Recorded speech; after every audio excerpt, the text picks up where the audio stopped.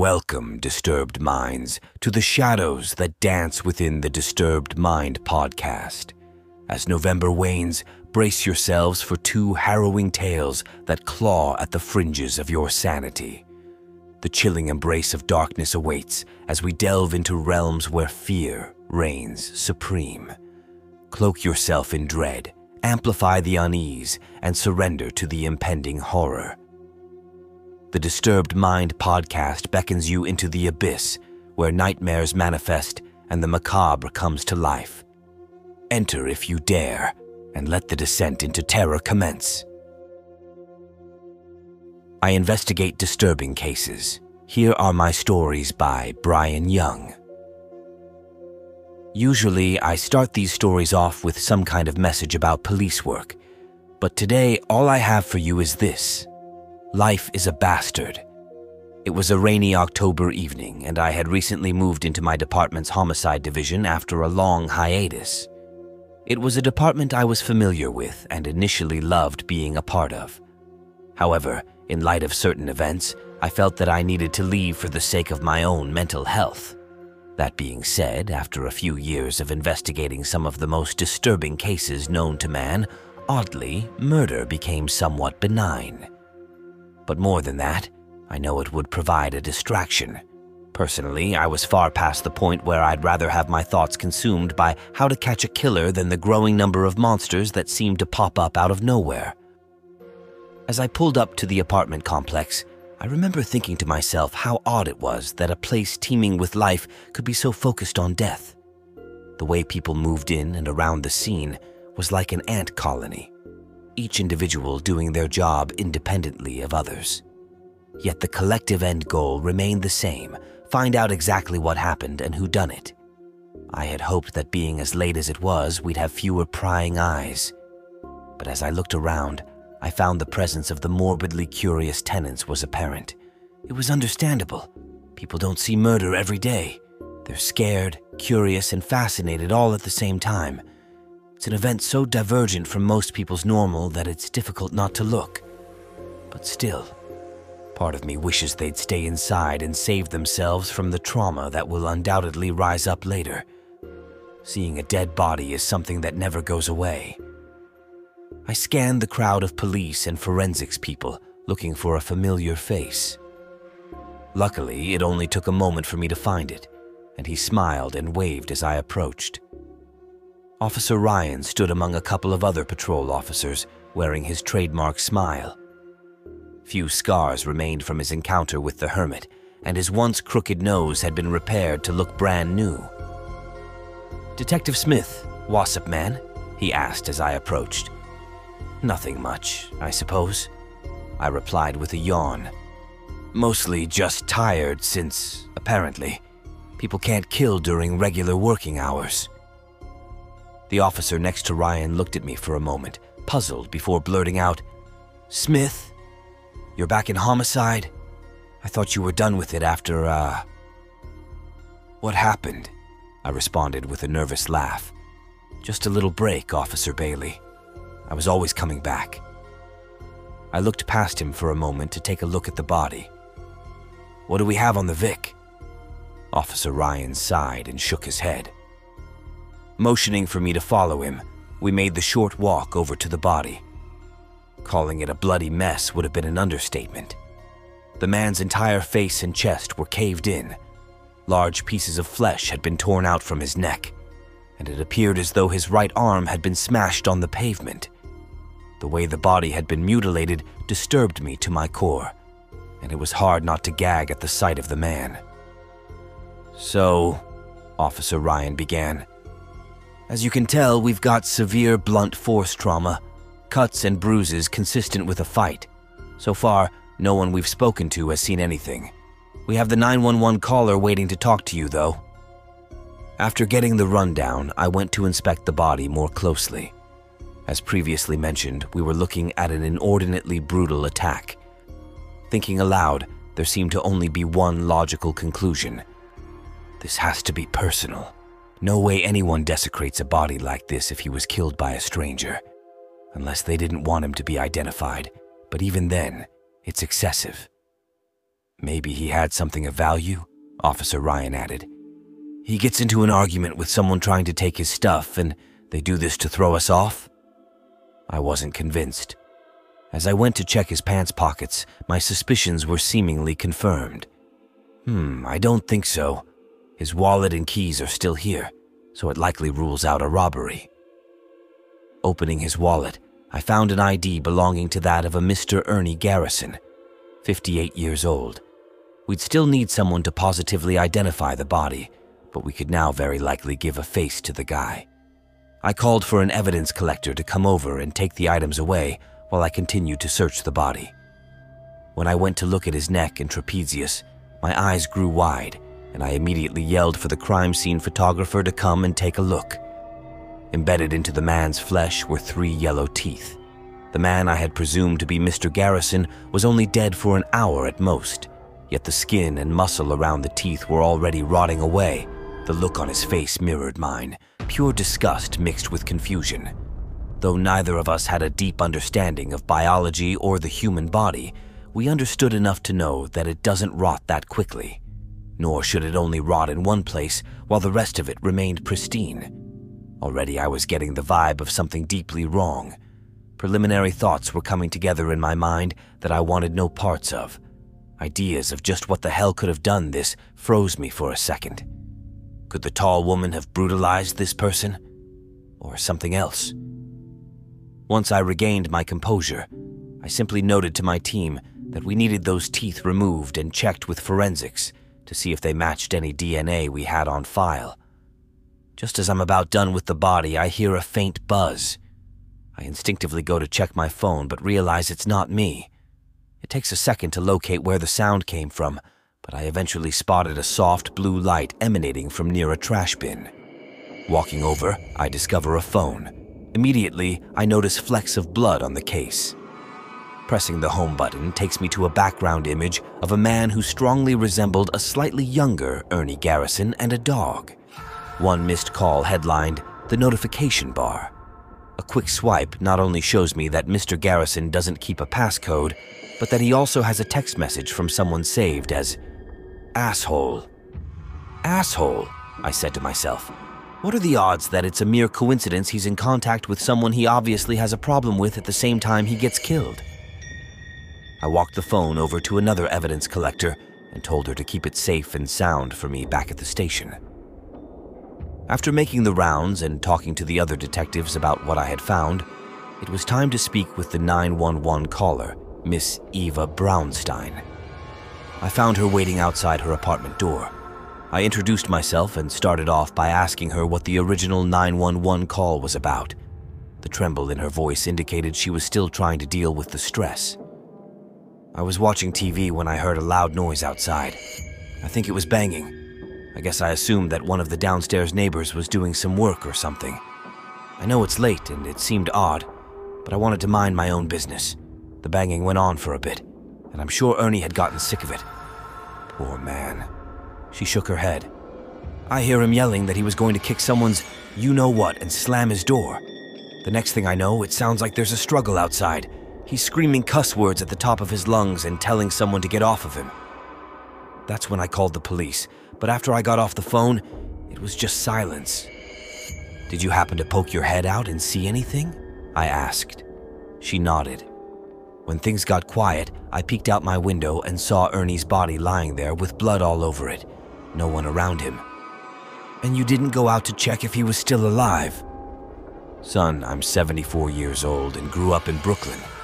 If there's a dead body outside, the last thing you do is go hang around it. Couldn't argue there.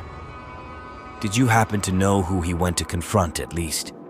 And do you happen to know of anyone who'd do this to Ernie? She thought for a moment, but ultimately shook her head. No, I'm not sure who Ernie was going to see. I know he had a problem with one of the neighbors, but he never told me who they were. As for who would do this, no one that I can think of. Ernie had a bit of a temper on him, sure, but overall he's a good guy. Outside of that one neighbor, he's never mentioned having any real problems with anyone. Are there friends or family we could ask? No. No kids, wife, or siblings, and his parents died years ago. I'm one of the few people he talks to if there's even anyone else. Not that I wanted to call her a liar, but it was difficult to believe that a man who seemingly has no ties was brutally killed in that fashion. But between the phone, teeth, and lead on the neighbor, I felt we actually had a pretty solid base to investigate. As I wrapped up the interview, she made one final off comment. I know Ernie was a fighter. He always used to carry a golden pocket knife with his initials inscribed on it. When you find who did this, I swear to God they'll have scars from that. When I finally got back to the station, the first thing I wanted to see was that phone. I nearly flew to evidence to retrieve the device, and I was as giddy as a kid on Christmas morning when I got the chance to see its contents. A couple of the other detectives and Officer Ryan crowded around my desk as I read what appeared to be a heated argument between him and his neighbor, Alan Wong. In short, they seemed to be arguing about the loud banging. Mr. Wong seemed to claim that he wasn't making the noise and urged Mr. Garrison not to investigate. The two had a continual back and forth, which eventually led to Mr. Garrison going out to confront whoever was outside, which led us here. This was critical. The lab wouldn't have DNA results back to us for a while, but we likely had a direct witness to whoever killed Mr. Garrison. If we could pinpoint who was outside at the time, then the DNA would just be icing on the cake. Either way, this all hinged on the testimony of Alan Wong. Finding his apartment once we had the name wasn't hard. Neither was getting him to agree to talk after politely informing him that if he was withholding information pertaining to an active murder case, he'd be in deep shit. It took a short ride downtown for me to begin sizing him up in the interrogation room. There were no cuts or bruises on his body, no flecks of blood either. For a murder that brutal, you'd absolutely expect there to be signs. But one thing was apparent: Mr. Wong was nervous. Even if he wasn't the perpetrator, he knew something. Beads of sweat were forming on his brow, and his eyes seemed bugged out, darting back and forth as if he was looking for something. "How are you doing today, Mr. Wong?" I asked, attempting to break the tension. He gave a nervous laugh. Wild question to ask considering the circumstances. Can we just get to it? Fair enough. I suppose the first thing I'd like to know is, how do you know Ernie Garrison? I fix things, and one day he asked for me to help fix up his car because he thought I'd be cheaper than a regular handyman. Okay, so you helped him out and what? Everything was cool between you two? Did you ever speak again after that, or? He shrugged. I mean, there was a little dispute, I guess you could say. Nothing major, though. A man ends up dead after a dispute with a neighbor, an unfortunate yet classic storyline. The pieces were starting to add up in my head. And what was this dispute over? Payment for my services. I'm a fair guy, but he was lowballing me on price. I tried to give him something below what he'd pay elsewhere, but that wasn't good enough. Just because the guy's my neighbor, it doesn't mean I'm gonna do work for free, you know? After threatening to take him to court, he pays up, but he starts complaining about everything. Noise, my dog. He'd say he thought he smelled drugs from my apartment. Just a lot of shit. The guy was trying hard to get me kicked out. Sounds rough. You must have hated the guy. Hate is a strong word. We weren't friends, but I'd never wish anything bad on him. It was just stupid. Hey man, I get it. That's fair. The problem here, of course, is that the man ended up dead. So what I want you to do is tell me in your words what you think happened. The shift in demeanor was quick. I could hear his foot tapping rapidly now, and he choked up a bit when he spoke. I have no idea. I just know the dude got killed. It's sad as hell, but I don't have much to add. Bullshit. That's odd, Mr. Wong, because we know that you were the last person to communicate with Mr. Garrison, and that he went to your place to speak with you. Add the fact that you two had clear problems, and surely this points to more than a coincidence. Even though he shook his head, I could tell from the look on his face that he wanted to say something more. Look, Alan, I'm going to be frank with you. I already told you that if you're holding back information, you need to talk to us. Right now, you could be facing murder charges if this comes back to you. And you could either have me tell the prosecutor that you were honest or that you tried to hide shit the entire way. What's it gonna be?" He scoffed and slammed his hand on the table before pointing a finger towards me. "Don't do that. I didn't have anything to do with his death. You don't think I know how serious this is?" He let out a loud groan and put his hands to his head as tears started to form in his eyes. This is so fucked. If I'm being looked at as a murder suspect, the last thing I want to do is tell the truth and look ridiculous. He was starting to panic. I took it as my cue to stand up and let him have some time to think. As I walked out the door, I turned around and let him know to just give me his truth, however ridiculous it sounded. After 20 minutes by himself, he was ready to talk. I had hoped for a confession. Hopefully some story about how anger led him and an accomplice to murder. Horrible but easy, open and shut. What I got, however, was so much more disturbing. Mr. Wong went on to spin a story about how he was out late at night, throwing his trash away when he spotted something he'd only refer to as an abomination across the street. Apparently, as soon as they made eye contact, this abomination came for him, and his only option was to run inside and hide. He could hear the bang, bang, bang as this thing tried to break away at the door. Mr. Garrison has apparently heard the noise and thought it was Mr. Wong. Mr. Wong attempted to convince him to stay inside and stay away. Still, Mr. Garrison wasn't having it, and subsequently ends up dead. When asked why Mr. Wong simply didn't tell Mr. Garrison about the creature, he merely laughed and said, "You think he would have believed that? I wouldn't expect the person that trusted me most in the world to believe it, let alone someone who obviously hates me. He would have come down regardless." It indeed was a ridiculous story, one that I'm sure damn near everyone outside watching the interview was laughing at. An abomination coming from the darkness attacked him? Yeah, right. Except, yeah, right. The way he spoke about what he saw and the genuine fear in his eyes as he flashed back to the memories was familiar. I was familiar with that demeanor because I had experienced that exact thing personally. Our conversation continued for a while after that, but I ended up letting him go. I informed him that I'd stay in touch, but deep down, I knew I'd never see him again because he simply wasn't our guy. I don't know if it was for my own mental well-being or respect for due process, but I needed to hold on to the idea that this wasn't another hellspawn that came to wreak havoc on society. I needed to see this through and make sure I wasn't dealing with the standard type of darkness we see from human beings. For all intents and purposes, Mr. Wong didn't know what he saw, and this could easily be the work of some local maniac. It took some weeks, but when the DNA profiling came back on the teeth and other pieces of evidence we collected, things started to look bleak. Not a single match.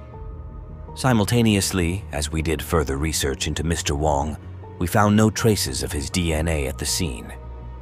Nor did we find any evidence that he had been communicating with a third party to set up some kind of hitman job. Furthermore, searches from his home computer at the time of the 911 call indicate he was inside using his desktop around the time of the murder. Even potential security camera footage from the area turned up nothing. If Mr. Wong was involved, there wasn't any hard evidence to show it. Our two best leads were drying up, and over time, Mr. Garrison's case went the way of many murders before it. Cold. The days went by, and with no new leads, we had to try something new. I convinced the chief to hold a press conference and ask the public for any info. The hope was that if someone recognized the types of injury or Ernie Garrison himself, perhaps they could plug some holes we had been missing. The tips that came in at first were of little to no help. They were primarily people suggesting completely random names. Maybe a creepy uncle or ex-boyfriend.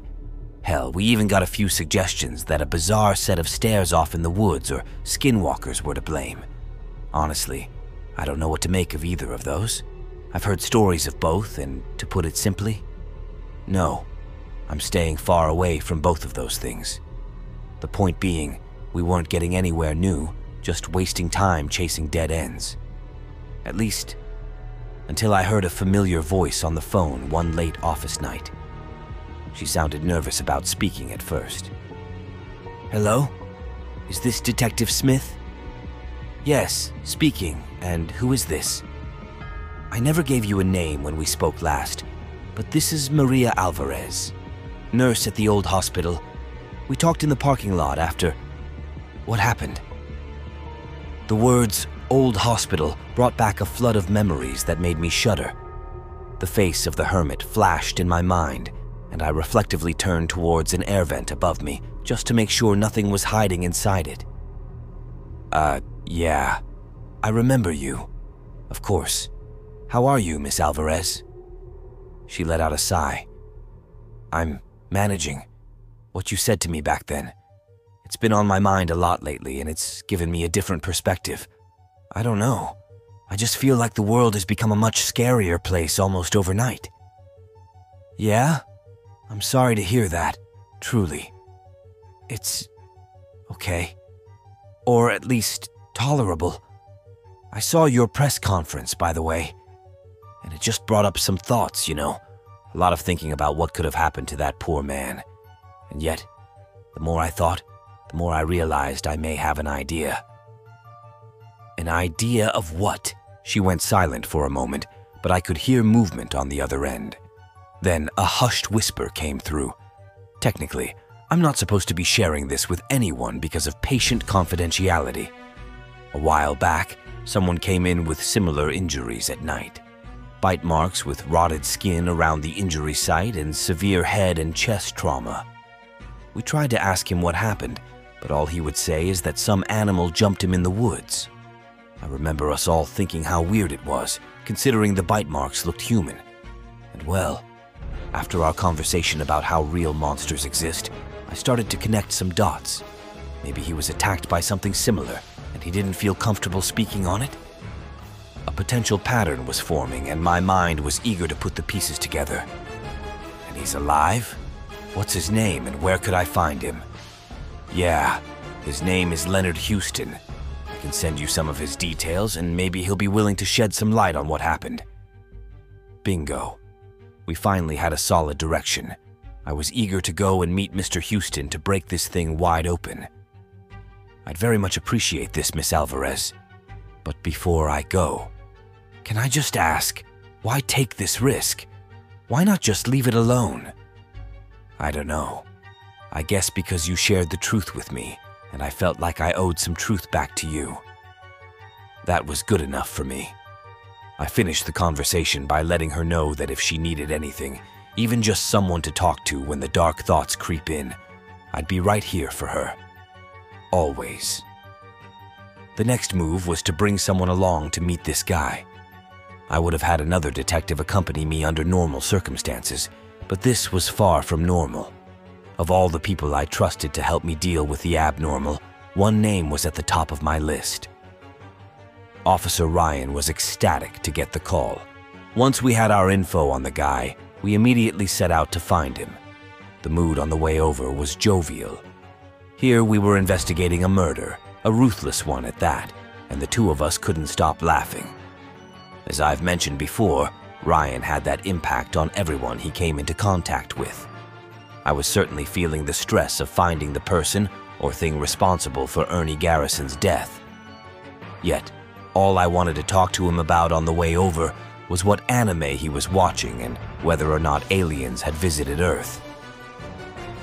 Over the years, I've come to attribute many great things to Ryan, but the one thing that sticks out is the centering effect he had on me. Hell on all people.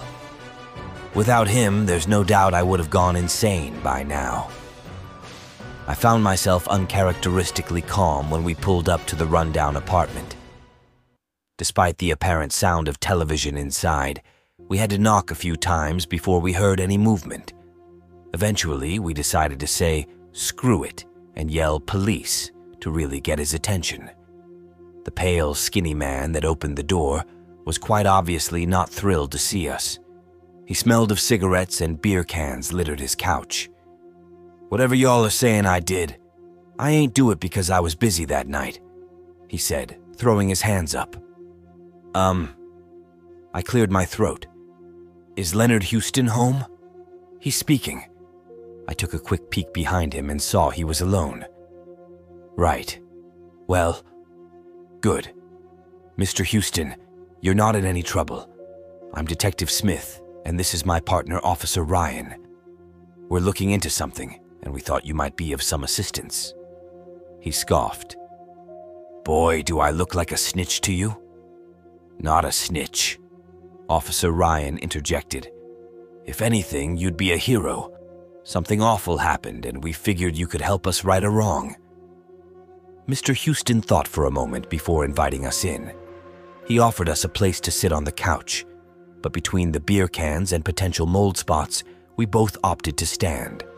"So," I began, "I heard from a reliable source that you were in the hospital a while back with some pretty gnarly injuries. What was all that about? Who told you all that? I mean, yeah, I got hurt pretty bad while going on a night hike. Some animal or something. Probably a coyote with mange." "A coyote with mange that had human-shaped teeth and rotted the skin where it bit you?" He shrugged and lit up a cigarette. "Guess so. Lot of weird shit out there in them woods." I turned towards Officer Ryan and saw him reflecting my unamused look. Turning back to Leonard Houston, my tone turned a bit more serious. "A man is dead, Mr. Houston. If you saw something that could help us figure out who or what did it, then I need you to be more honest than saying it was a coyote with mange." His demeanor shifted quickly, and underlying stress snapped to the surface. "You're in my house. If I said ain't seen nothing but a coyote, then I ain't seen nothing coyote." "But that's not the truth," I fired back. "You know it's not. Trust me, I understand what you saw was probably strange, but we really need your help on this." "Well, maybe the truth ain't for telling. I'ma be honest with you, sir. I've seen shit in my life. But that day I realized there are some things better left good and forgotten. No sense in trying to convince anyone that it wasn't nothing but a mangy coyote. So that's what it was. I'm sorry I couldn't help y'all, but it's all I got." I gave Officer Ryan another look. This time he knew it meant I was imploring him to do his thing. On cue, he walked over and put a hand on Mr. Houston's shoulder, pointed to a picture on the wall and asked, "That your daughter, man?" He nodded in response. "Yup, that's my baby. Turned 6 this month. She's adorable. Always wanted one of my own. Why isn't she here?" Mr. Houston gave a non-direct answer about troubles with the mom, but Officer Ryan knew it was more than that. "Forget the badge for a second. This is just a job, man," Officer Ryan said, pointing out his uniform. "I'm asking you as a human. I know you don't know me, but it's still just me. Just two dudes just talking. No judgment. Tell me about what's going on." Like clockwork, the Barry fucking Ryan effect happened, and Mr. Houston opened up. I listened in silence as the two discussed how Mr. Houston was well aware of his less-than-ideal situation and how he ended up there. After his initial encounter in the forest, the stress became unbearable. He couldn't work, he began drinking heavily, and as a result, his marriage fell to shambles. His decision to hide the truth was born out of fear of ridicule. Even if he was to be believed, he was terrified to introduce anyone to the nightmare world he so desperately wanted to leave. This combination of unfortunate events landed him where he was now, a place unfit to see his child even in a limited capacity. And maybe he preferred it that way. Perhaps he wanted to be isolated in his own growing darkness. I couldn't help but feel profoundly sorry for him. And to this day, I hope he found peace. This was the type of world the chief envisioned when he implored me to keep things secret. A world of fear. From the contemporary evidence, he was absolutely right. Eventually, the conversation returned to Mr. Houston's daughter. Officer Ryan had asked a question that really seemed to strike a chord with him. "If the both of us are here saying we believe you and we're willing to do something, then as a father, wouldn't you want to help us make the world a safer place for your daughter?" There was a long silence as he tried to get his thoughts together. He lit another cigarette and nodded. For the next half hour, he went into horrifying detail. While walking through the woods at night, he heard a banging noise like someone taking a sledgehammer to a tree. He thought about locating the sound's source. But as the sound grew louder and more aggressive, paranoia set in, and he decided to try and leave. He set out in the opposite direction but didn't get very far before what he said felt like a battering ram knocked him off his feet. In the dark, he couldn't quite see what was standing over him, but he could make out the outline of a lumpy humanoid with a tall head. He didn't get much time to consider just what the hell he was dealing with because, in an instant, it started biting at his flesh and smashing his face in. His only means of survival was to pull out his pistol and fire off a shot into its torso. He heard a loud groan of pain as it staggered backward. He knew that was his chance and took off into the night. Someone eventually managed to find him on the road, but he passed out on the way to the hospital. When he was fully conscious, he recalled a nurse at his bedside asking what happened. He contemplated telling her the truth, but ultimately decided against it. From that moment forward, all he'd ever tell anyone was that he simply got attacked by a coyote. Both Officer Ryan and I listened intently as he poured out his trauma. At the end of the conversation, he gave us the location of the forest he was hiking through and the specific trail he took. Lo and behold, it was only a few miles from where Ernie Garrison had been murdered. By the end of the conversation, he was crying and repeating the words, "Never go back. Stay away."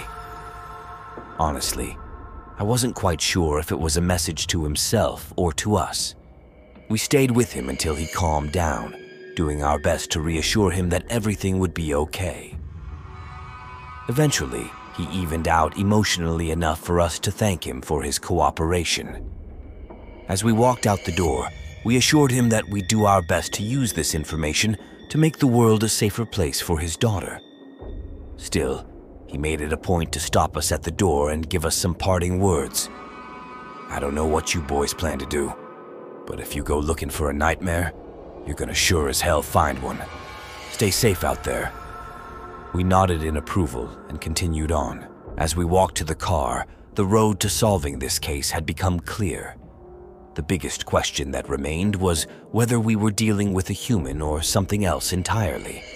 But one thing was for sure, we needed to examine those woods. But no sooner had we sat in my car to discuss our next move, did a call come through on the radio. Another murder had taken place, this one on the edge of the city line. When the details of the crime and the victims came through on the radio, my heart sunk and my mind began to falter. A mother and her child were dead, killed as brutally as Mr. Garrison. A deep rage and sadness filled my entire being, and I could just barely find the words to respond, opting for a simple "on it" over the radio. Without another word, I sped off into the night towards our new destination. Part 2. When we arrived on the scene of the murder, there was a cavalcade of cops crawling about. Due to the crime taking place at the edge of jurisdictional lines, police from our neighboring city had shown up as well. They were proceeding with their own investigation while everyone attempted to determine which city the murder belonged to. Looking through the sea of faces, one in particular stuck out to me. In nearly any other case, I would have walked up to him with a smile or made a joke to break the tension of the heavy atmosphere. But when standing face to face with the man, all I could ask in a stern tone of voice was, "What the hell happened?" Detective Michael Christian looked at me and simply said, "Ah, Smith, this one is awful. Almost like the devil himself was at work." He asked Officer Ryan and me to accompany him into the house to inspect the bodies. The scene was gruesome. The first thing of note was that the woman's door had been broken down. It looked like someone had used a massive bat to splinter the wood and create a hole just big enough for a person to crawl through. We had to be careful not to step on the miscellaneous items strewn about as we made our way further through the house. Detective Christian threw out theories about how this looked like a robbery gone wrong, but he wasn't so sure. When we reached the upstairs bedroom and were faced with a mother and her child's mutilated bodies, it became evident that this was something much more profound. I'll spare you the details of what it looked like, but comparisons to Ernie Garrison were apropos.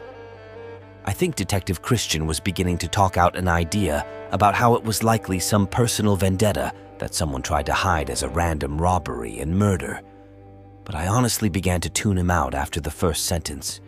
I could feel myself getting lost in thought. It seemed as though the rest of the world was fading into nothing, and the only other things that existed outside of myself were the two bodies staring back, asking, why? Why couldn't I solve this case sooner? Why did they have to be the victims of my incompetence? Why wasn't I good enough to make a difference for once in my fucking life and ensure that the world was actually safer for them? Sweat was forming on my brow, and it felt like all the air was slowly being sucked out of the room. Why?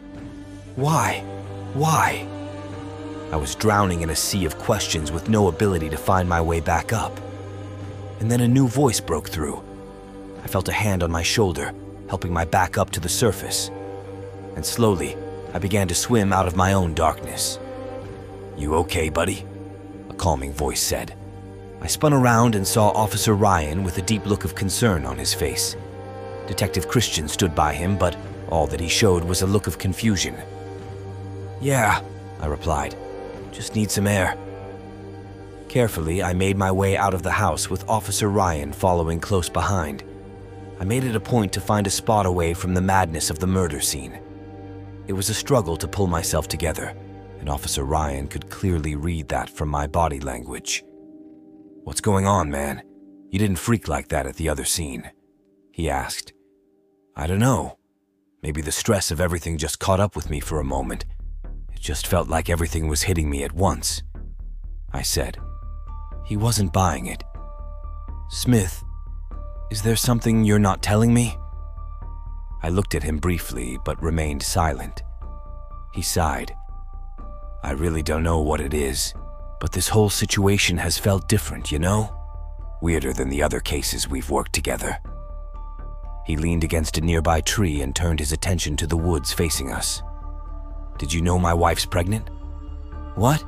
No, I had no idea. That's awesome, man. Congrats." "Yeah, I'm pretty stoked about it. I've always wanted to be a dad, but it's got me thinking a lot."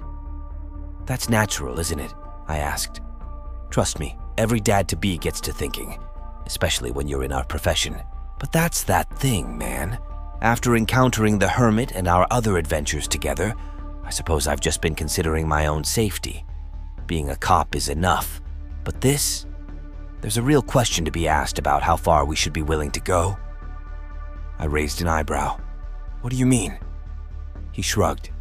"I mean, I want to be there for my kids' first steps. I want to be there when they say their first word, graduate, get married, etc. And you know what?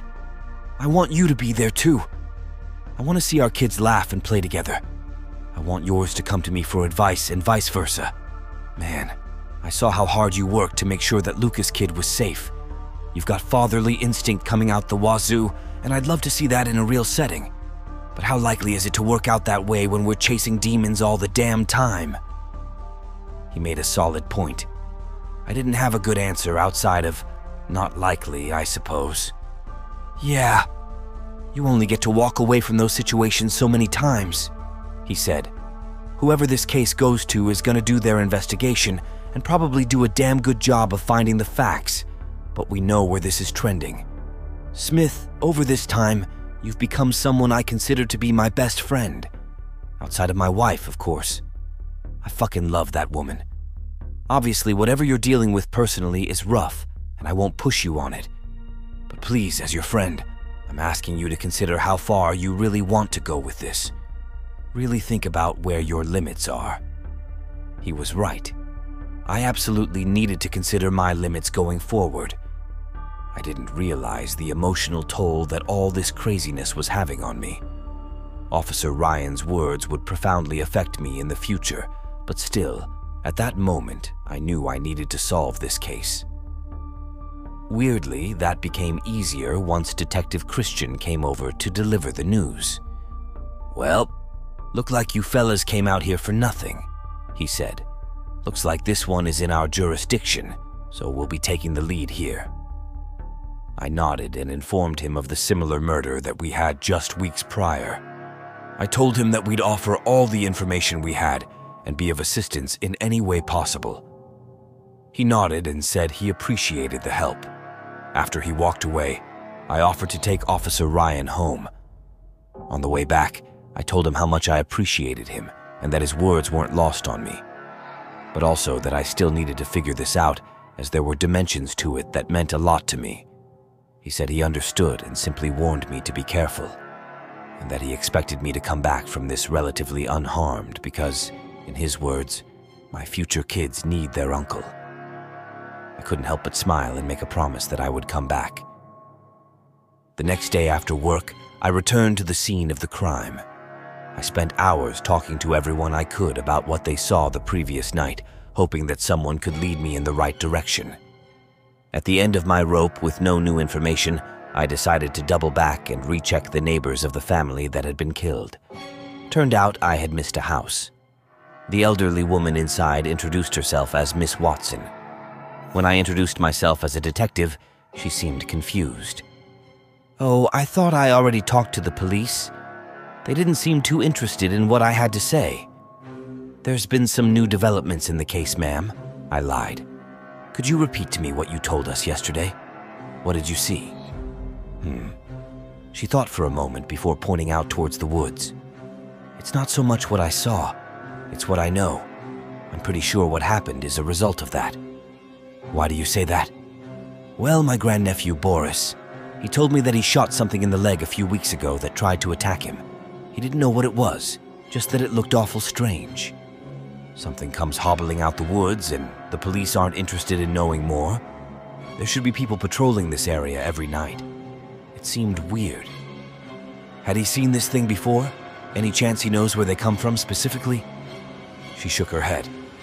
"Nope. I'd heard stories of odd things coming from there, but he told me he really had no idea what it was. Just that it had this awful groan that he said almost sounded human. I can't be sure, but I swear I heard a rather strange human-like groan last night around the time that lady was killed. Tragic, really." "Yeah, it really is. Well, thank you for your help, Miss Watson. If anything new pops, we'll keep you in mind." With that, I went to get back into my car. The puzzle pieces now laid before me. What did I have? What were the facts? 4 attacks, 3 dead, 1 severely injured, 1 scared whatever it was off. In both cases with survivors, it seemed that the common link was that those things reacted to being shot. I looked over at my pistol and knew I had a means of self-defense. Another connection was that all these cases seemed to happen either next to or a few miles from the woods. Pretty coincidental common denominator. From talking to Leonard Houston, I know precisely which trail to be on the lookout for. Still, there's a possibility them crossing paths on that trail was merely coincidental. Looking at a map on my phone revealed that the trailhead was directly north of where Ernie Garrison was murdered. Hypothetically, if you walked a straight line, you'd reach the area of the apartment, head south, and you do the same with the mother and her child. Meaning that even if the trailhead wasn't precisely where these things originated, it was probably damn close. Finally, I had some direction. I contemplated asking Officer Ryan or Detective Joss to accompany me on my foray into the wilderness, or I could feign a tip on our killer hiding out in the woods to get some backup. We could all go in there and set the forest ablaze with a hailstorm of bullets. If you want to call me crazy or irresponsible for my next set of actions, I absolutely respect it, but I decided I couldn't do it.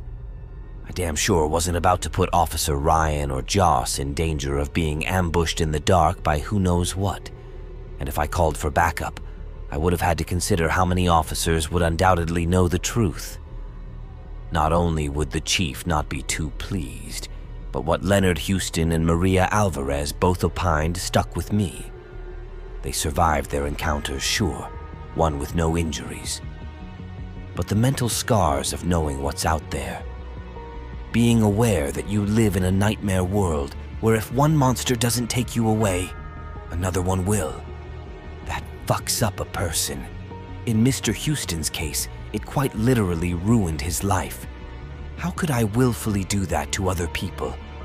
It just didn't seem right. I get it if you disagree with my reasons, but it's how I felt. It's how I still feel. In my mind, I was doing the right thing.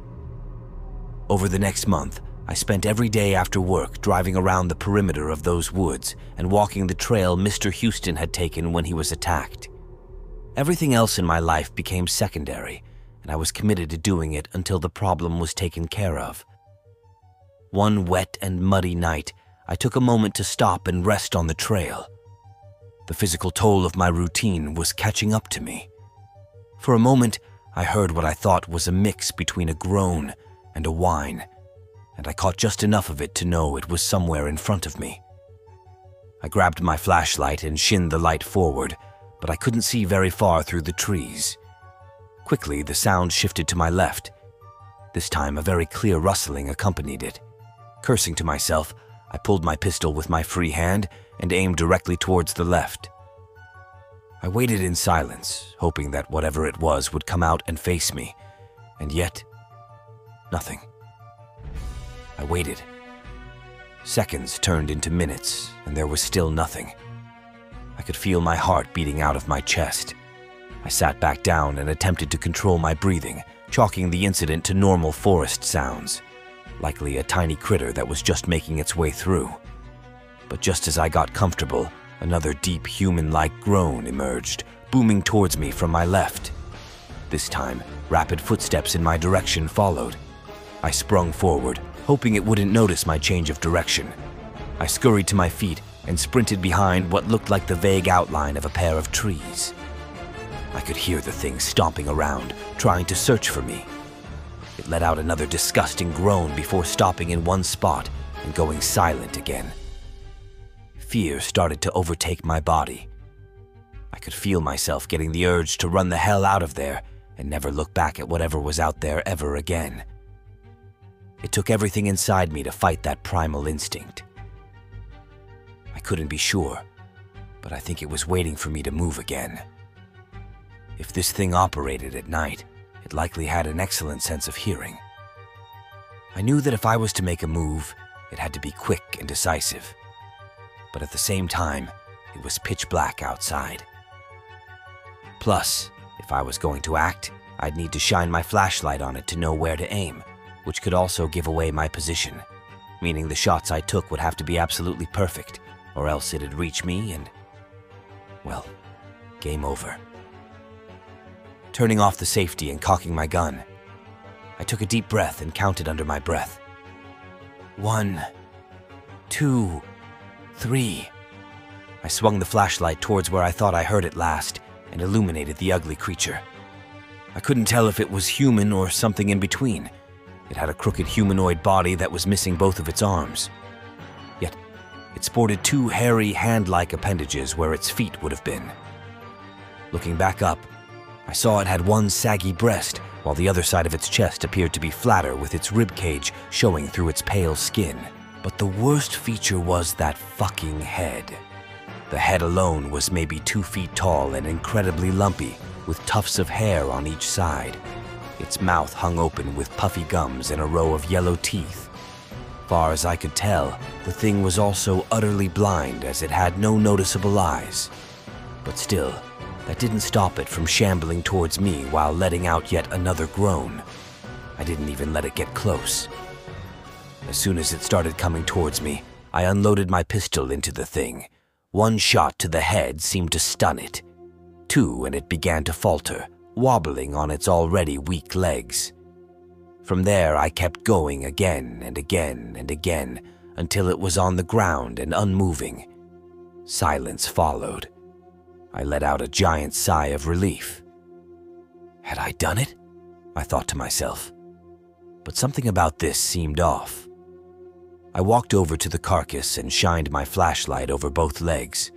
No gunshot wounds or signs of healing. Curious, I flipped its body over and examined the torso and found scar tissue from what looked like a gunshot in its gut. This had to be what Leonard Houston had come across, not the one that Boris had shot, which meant that there was at least one still out there. But how the hell was I going to find it? I shined my flashlight back towards where it had initially come from. Walking towards the area, I saw a little man, or I suppose a creature-made path through the brush, its large hand-like feet making noticeable imprints on the muddy ground. So, I decided to follow it. Eventually, the path came to a storm drain big enough to walk through that was partially flooded. I'm not a believer in life after death, but as I stood at the entrance, it almost felt like a tunnel to hell. Every fiber of my being told me to turn around and never come back, but deep in my gut, I knew it was exactly where I needed to be. Before making the journey inside, I searched the area for the thickest stick I could find and held it as a makeshift bludgeoning weapon. Coming back to the entrance, I took a moment to steel my nerves, reloaded my gun, put the flashlight in front of me, and walked forward into the tunnel. As I descended deeper, my anxiety grew. Every little sound spiked my heart rate. Every vague shape made me jump back in fear. At one point, I thought I saw a human body face down in the water. When I rushed over to inspect the naked man, I was shocked to see it wasn't a man at all. In my hands was the rotting corpse of the fucking hermit. His head had been partially eaten, and all the flesh inside was rotting away. It was a horrible sight. But at the end of the day, I suppose monsters aren't friendly to each other. I dropped the body back in the murky water and spat on it before walking away. Continuing on in my journey, I got this sense it would soon be coming to a close. I thought back on the events that led me to this moment. Everything that had forced me to become the type of person who needed to be out there doing the unthinkable. Officer Ryan's words rang in my head. How far do you want to go with this? Think about what your limits are. As I went forward, I really began to question why my limits made me suffer. After this was all over, I needed to do some serious thinking.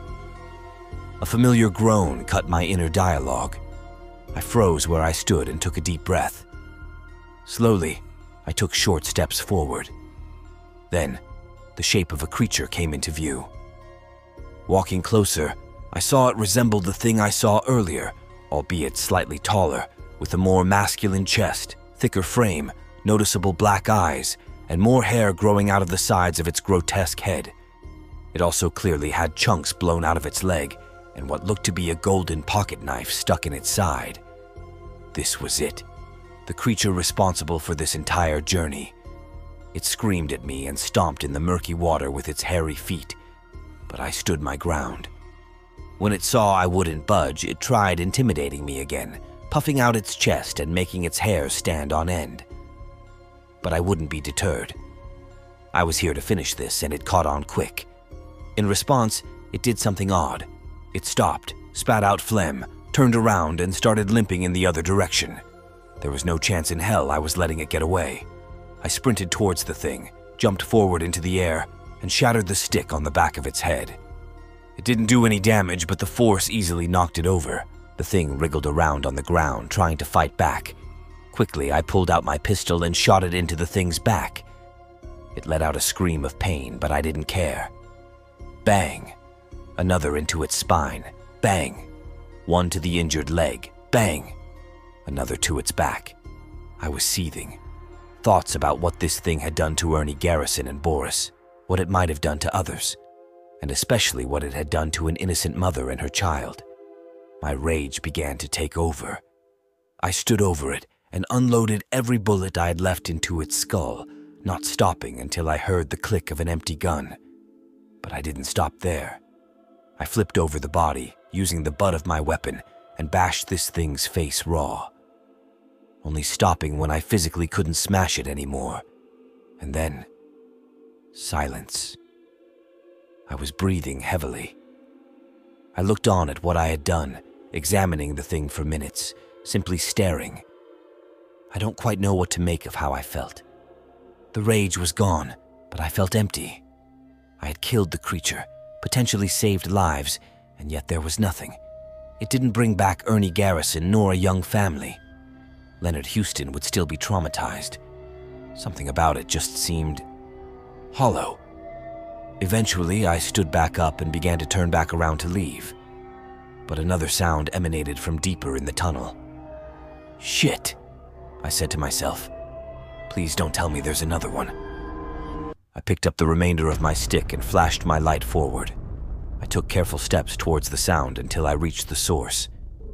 I almost gagged when I saw 5 grayish-pink miniature versions of the 2 creatures I had killed in a nest of rotting flesh. They were fucking breeding. I refused to let the younglings even get the chance to be half as dangerous as their parents. With the remainder of my weapon, I did what I had to do to end the bloodline. It was finally done. I dragged myself back towards my car. I couldn't tell you what was on my mind. I honestly think I was just blank. No feeling of victory. Just blank. My only real thought was how to get out of those damn woods. Reaching my car provided the most incredible sense of euphoria I've ever had in my life. I must have sat for half an hour basking in the warmth of the heater and the comfort of my seats. Eventually, I managed to call up the chief and tell him everything. I told him where he could find the bodies and that he could do whatever he needed to do, but I wouldn't be there to see it through. I drove straight home and took the most incredible hot shower. 20 minutes later, I changed into some clean clothes and walked to the one place I knew I needed to be, the local bar. The bartender gave me a look of sympathy as I sat down and ordered a shot of whiskey and a cider. I'm sure she had seen a lot of characters come through in her time and could probably pick out the ones that were hurting from a mile away. When she gave me an extra shot of whiskey on the house, it only reaffirmed that she knew I was going through a rough time. That night, I wanted to do my best to forget everything. 2 shots in, and I was well on my way. But as I was about to let drunkenness take over, I heard a familiar voice pierce the veil of drifting thought. "Smith, what are you doing here?" I looked over and saw a familiar face staring at me with a wide smile. Detective Joss. Her face was red, and I could see that she was already a few drinks in. "Detective, Eveline. Fancy meeting you here," I quipped. She laughed and walked over to sit down next to me. "Hope you don't mind me using you to get away from creepy, flirtatious drunk guys," she said with a wink. I laughed. "Not a problem at all. I never imagined you as a bar type of person. I like to get dressed up and come here sometimes on Fridays, but I've never seen you here before. What gives? And you're a cider guy? That explains a lot." I rolled my eyes. "Yeah, I don't usually go out to drink by myself, but it's been a rough night, I guess you could say. Also, why the hell are you calling me by my last name in a bar? Kinda informal, isn't it?" She shrugged. "I don't know. Honestly, I call you Smith so often I forget what your first name even is." I chuckled. Debar Femi Smith. I know it's not a common name, but my mom is Nigerian and my dad is from Birmingham. She wanted to take his last name, but they both wanted to keep in touch with our family's African roots through me. So therefore, the Nigerian first and middle name with an American last name. But growing up, my friends used to just call me Dre. She leaned in closer. I could see the genuine interest in her eyes. "Oh, that's fascinating. There's a real history behind your name?" I shrugged. I guess, yeah, I'm sorry. This is different? Usually we're throwing jabs at each other. Fun jabs, but jabs nonetheless. And now you're here asking about my name? It's just an unexpected change of pace." She pulled back a bit and agreed. "Look, I know it's different, and I know that usually I'm on you in an overbearing way. I swear I'm not always that person. In fact, most of the time, I'm the complete opposite. Some circumstances just make work one of the few places where I can keep my mind off of, well, life, and I get a little intense." This intrigued me. Taking another sip of my cider, I asked her to tell me about what was going on. At first, she was reluctant, but with some prodding, I got her to talk, and it was a lot. To summarize, her father was a cop, and not a good one. Not in the sense that he was terrible at his job, but in the sense that he wasn't a good guy on the job. He was corrupt and power-hungry, the type of shitty guy that taints whatever semblance of justice this badge has left. And at home, he wasn't much better.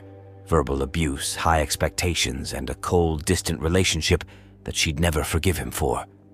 She wanted to be better than him. She wanted to be one of the good ones and, at least in her mind, do something to make up for his mistakes.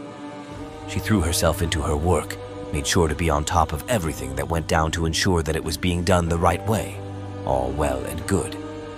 She'd climbed the ranks, been a star cop, and was living out her dreams, until it came to her home life.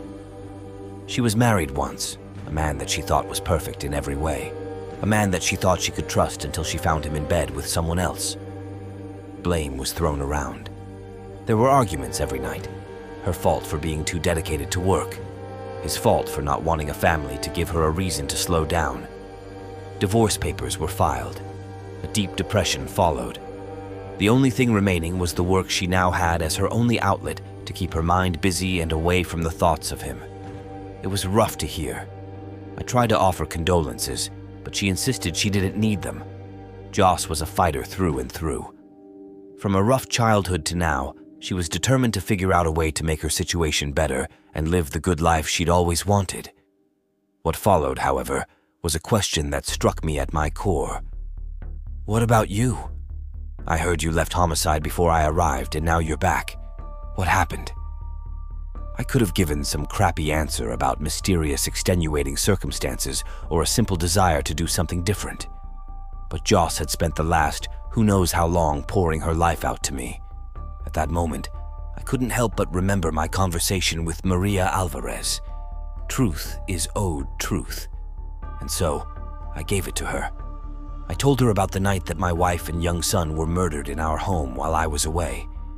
I was out working a case and came back to find them dead together in the master bedroom. Of course, the police were called.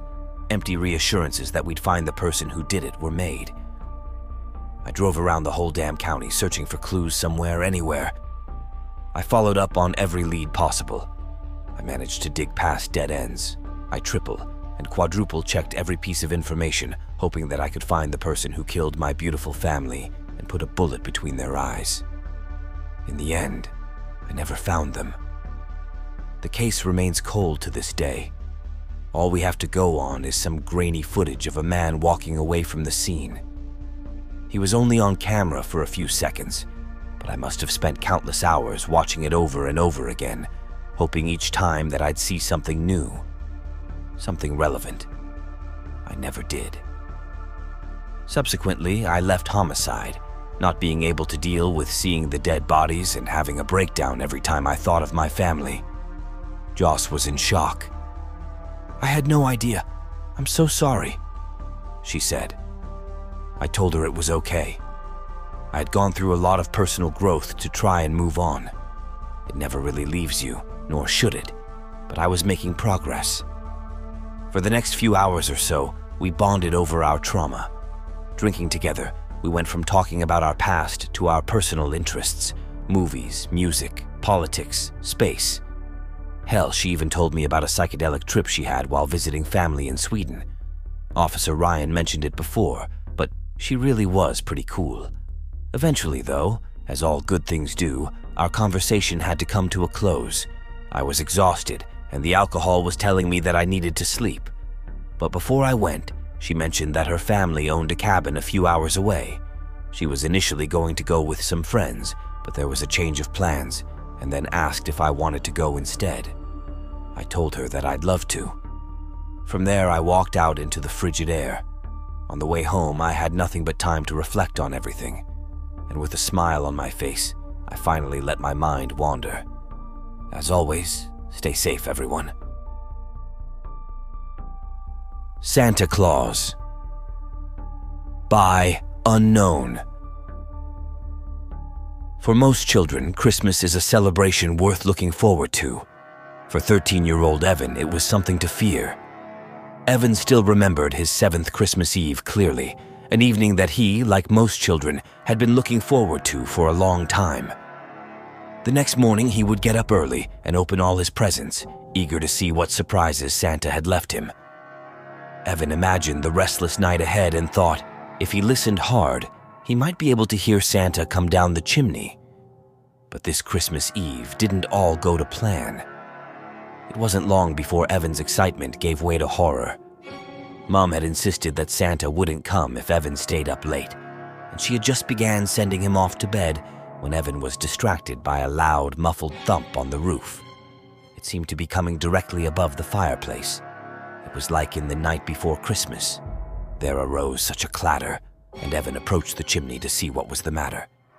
Was it now that Santa had decided to make an appearance? Ash was falling from the nooks and crannies of the chimney to the bottom of the fireplace, sending out charcoal smoke and a burnt smell. Someone had to be disturbing the ash. Evan was alone. Who else went down the chimney at this time on Christmas Eve? The chimney rattled, and a deep, rolling voice hit the air. Santa's famous laugh echoed down the chimney as Evan watched in delight. Things were silent for a moment. Evan's mother stood behind him, watching. Then arose the biggest clatter yet. There was an explosion of grayish smoke as mountains of ash fell to the bottom of the fireplace.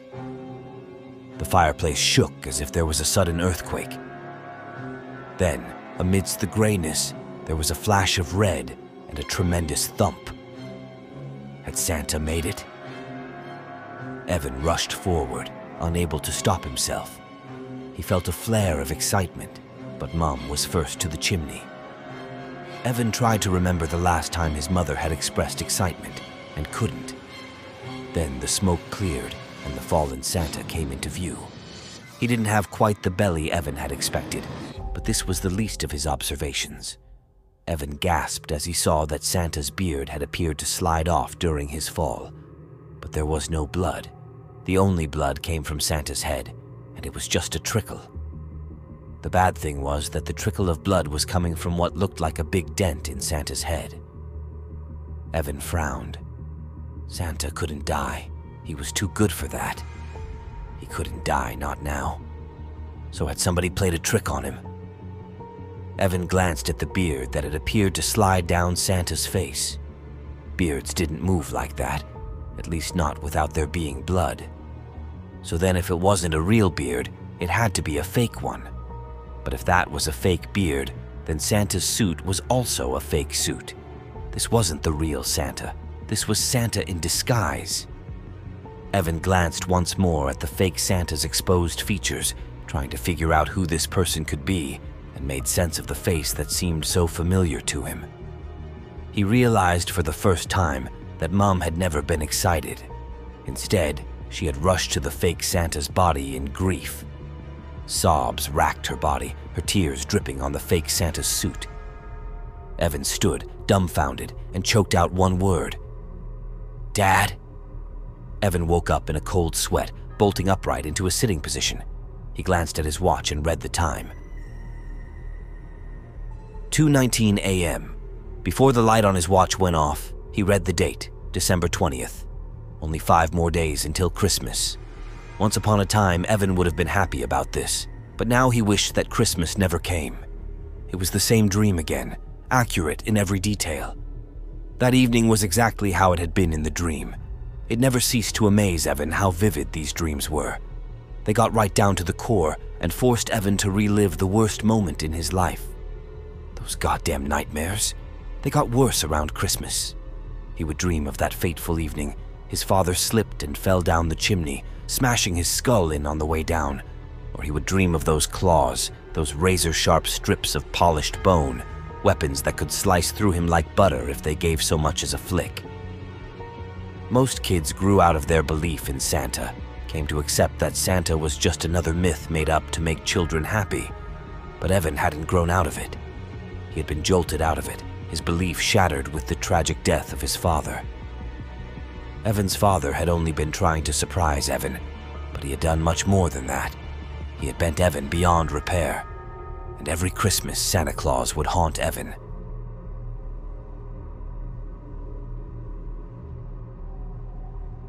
Evan was convinced Santa Claus was some kind of demon in humanoid form.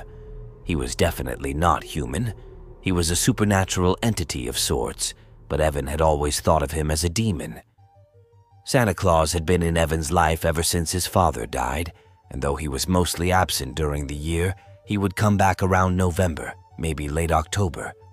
When it became nearer to Christmas, well, he would become more persistent then.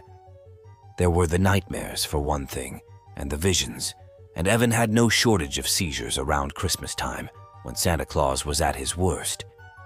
Sometimes Evan had panic attacks that seemed to come from nowhere, and there was no doubt who had caused them. Evan was no stranger to bullying at school because of his seizures and his strong dislike for Christmas. Santa Claus had taken its toll on Evan. Evan knew that Santa Claus had, in some way, been triggered by his father's death. Sometimes Evan believed that Santa Claus was actually his father's ghost, turned evil in the existence of the afterlife. Evan wasn't one to believe in the supernatural, but Santa Claus had changed his mind about a lot of things. After a while, Evan had been forced to accept that Santa Claus was always going to come back. Even if Evan grew out of his own personal dislike for Christmas, he would never have a joyful Christmas again. It was Christmas that had caused his father's death. It was Christmas that had caused Santa Claus to come. Evan's head flopped back on his pillow. School had finished weeks before, but Evan was still dreading the next day and every day to come until Christmas. What Evan was looking forward to was the absence of Santa Claus. Santa Claus would hang around for a bit after Christmas, then he'd slowly fade away, and Evan would be free of his presence between February and November. Then he could forget about Christmas, pretend it never existed. But no matter what, Santa Claus would always come back. And Evan was sure he would never be free of his demonic existence again. Evan woke early and rolled out of bed, opening his laptop without bothering to draw the curtains or turn on the light. He wanted to go online, check his Facebook, play some games, do anything to take his mind off Christmas, and more importantly, Santa Claus. It was an hour or two before Evan sat down to a lazy breakfast of cornflakes, by which time Evan's mother had gotten out of bed. Mom had shut herself out from society a while after she unexpectedly became a widow, developing a strong case of depression.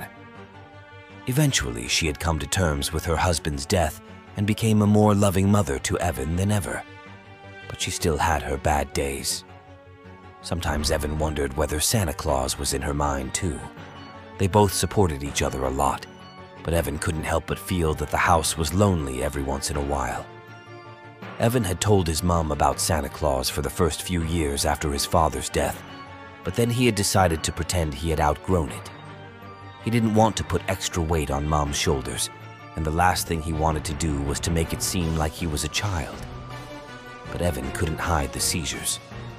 He couldn't hide the fact that he was sometimes absorbed in a hallucination, often concerning Santa Claus.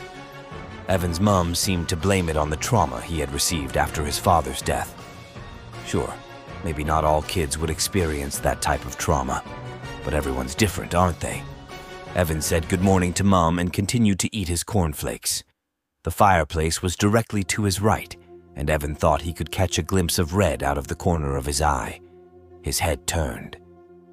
Nothing. Paranoia. Or maybe Santa Claus was playing tricks on him. Either way, Evan didn't fancy seeing Santa Claus in the flesh.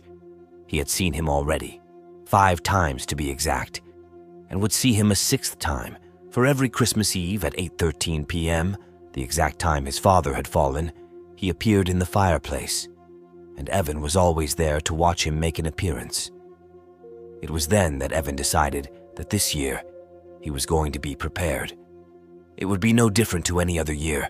Santa Claus would appear in the fireplace at exactly the same time as he had the year before, and the year before that, and the year before that year. Mom was never around.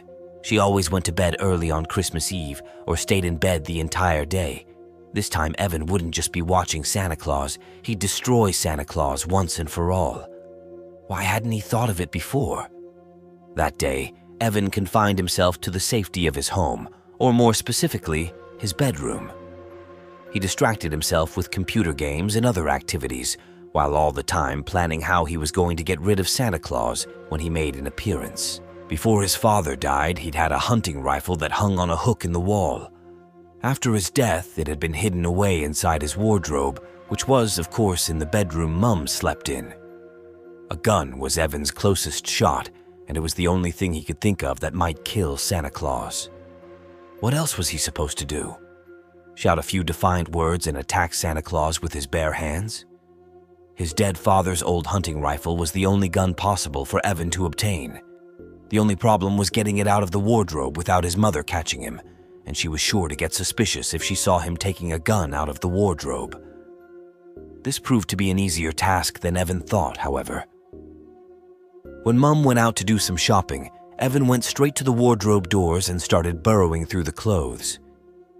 It was then that he experienced the seizure. Evan had just caught sight of the gun when a sudden jolt ran through his body. His muscles were paralyzed, his joints frozen in place.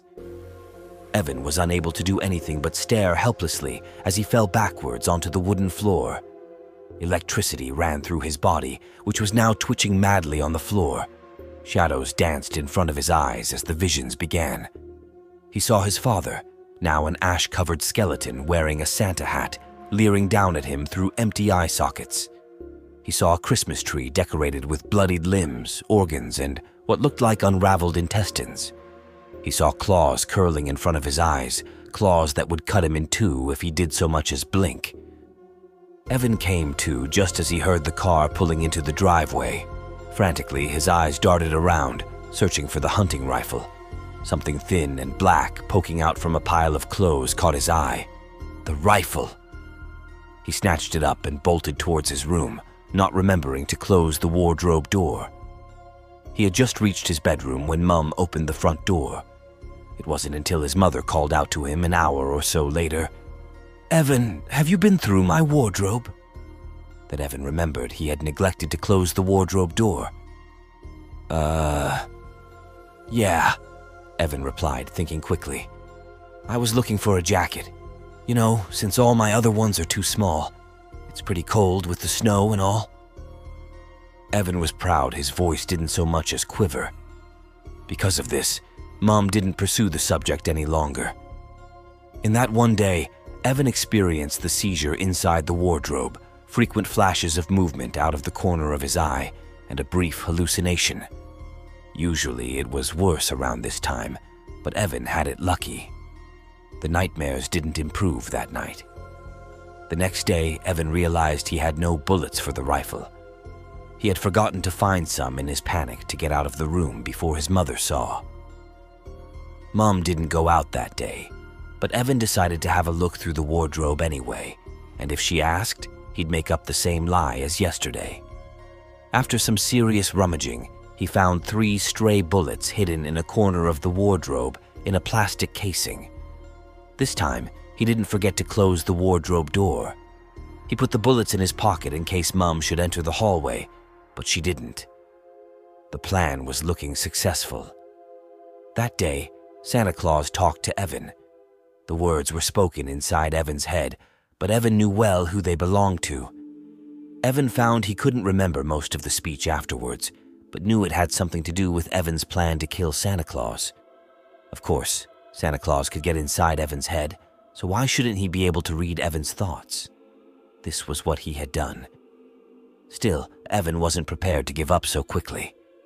That day, he might have seen a lot of things that weren't there, but Evan kept his thoughts on that loaded rifle. On the 22nd of December, Evan not only heard Santa Claus and experienced his visions, but also felt Santa Claus on his own flesh. At one point, it felt like a cat was running its claws across his arm, but no one was there. Still, that didn't stop blood from flowing.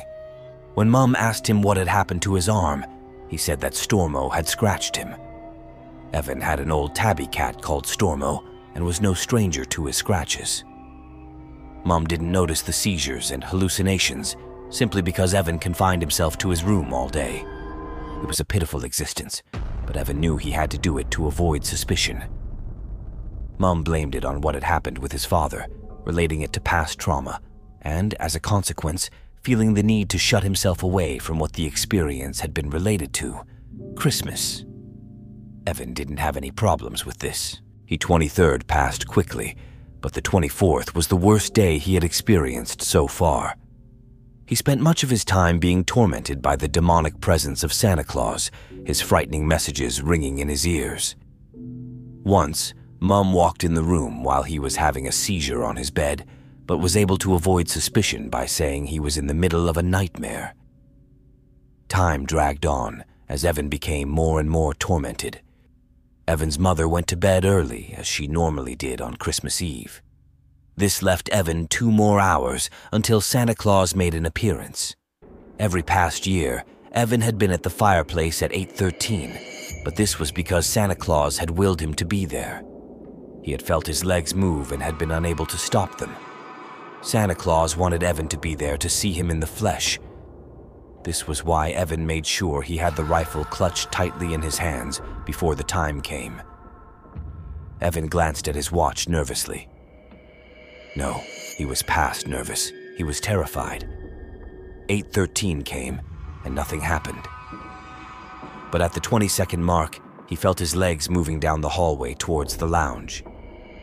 His hands opened the lounge door. He approached the fireplace. The curtains were drawn, the lights were out.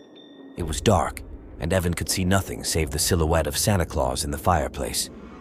Evan could see the outline of a Santa hat on his head, and was no stranger to the claws that hung at the shadow's side. Evan felt the presence of Santa Claus, knew that Santa Claus would soon be illuminated by a ghostly light, and Evan would be able to see him in the flesh. Then he would raise the gun, pull the trigger, and it would be over. Or so he hoped. Evan stood there for what seemed like forever. Then the empty, bleeding eye sockets came into view. That white, almost transparent skin. The sharp, bloodied set of teeth that showed from behind slimy lips. The tattered Santa suit smeared with the blood of innocent victims. And worst of all, the long, knife-sharp set of claws that hung at each side. Evan was terrified. He stood paralyzed with fear as Santa Claus grinned and raised his hands towards him. Evan was unable to move, unable to do anything but watch as the claws came closer and closer to reaching him. It was too late to shoot now. It was all over. But as Evan stood frozen, his muscles stiffened and his finger tightened around the trigger. There was a terrific bang and a blinding flash of light. Then world faded to black.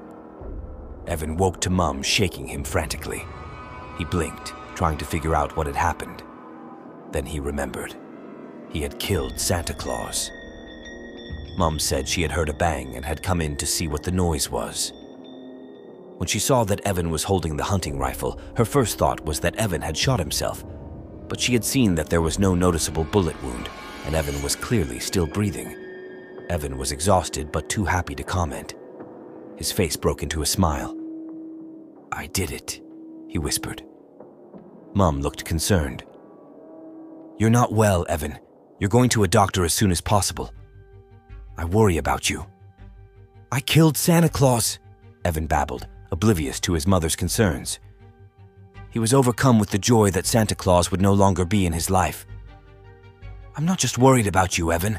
I'm also quite angry with you," Mum said, his eyebrows knitting into a scowl. "Somehow, you vandalized the fireplace. It looks like something out of a horror movie." Evan frowned. "I never vandalized the fireplace." Mum sighed. "Then how do you explain that?" she said, pointing. Evan twisted his head around to face the fireplace. Solid crimson letters had been written on the brick wall behind the fireplace. The paint looked fresh, and Evan could see it still trickling down the wall. But not paint, Evan realized, but blood. "Ho, ho, ho, I'm coming for you." As we bid farewell to the chilling tales of November, the shadows of December emerge, harboring secrets darker than the longest night. Brace yourselves, for in the festive glow lurks a sinister undertow. The holiday season conceals more than joy. It harbors the unknown, the unsettling. The Disturbed Mind podcast will return to unravel these sinister threads. Until then, may your nights be filled with restless whispers and may the specters of the holiday season reveal the unnerving truths that lie beneath the facade of celebration. See you in December, where the darkness awaits.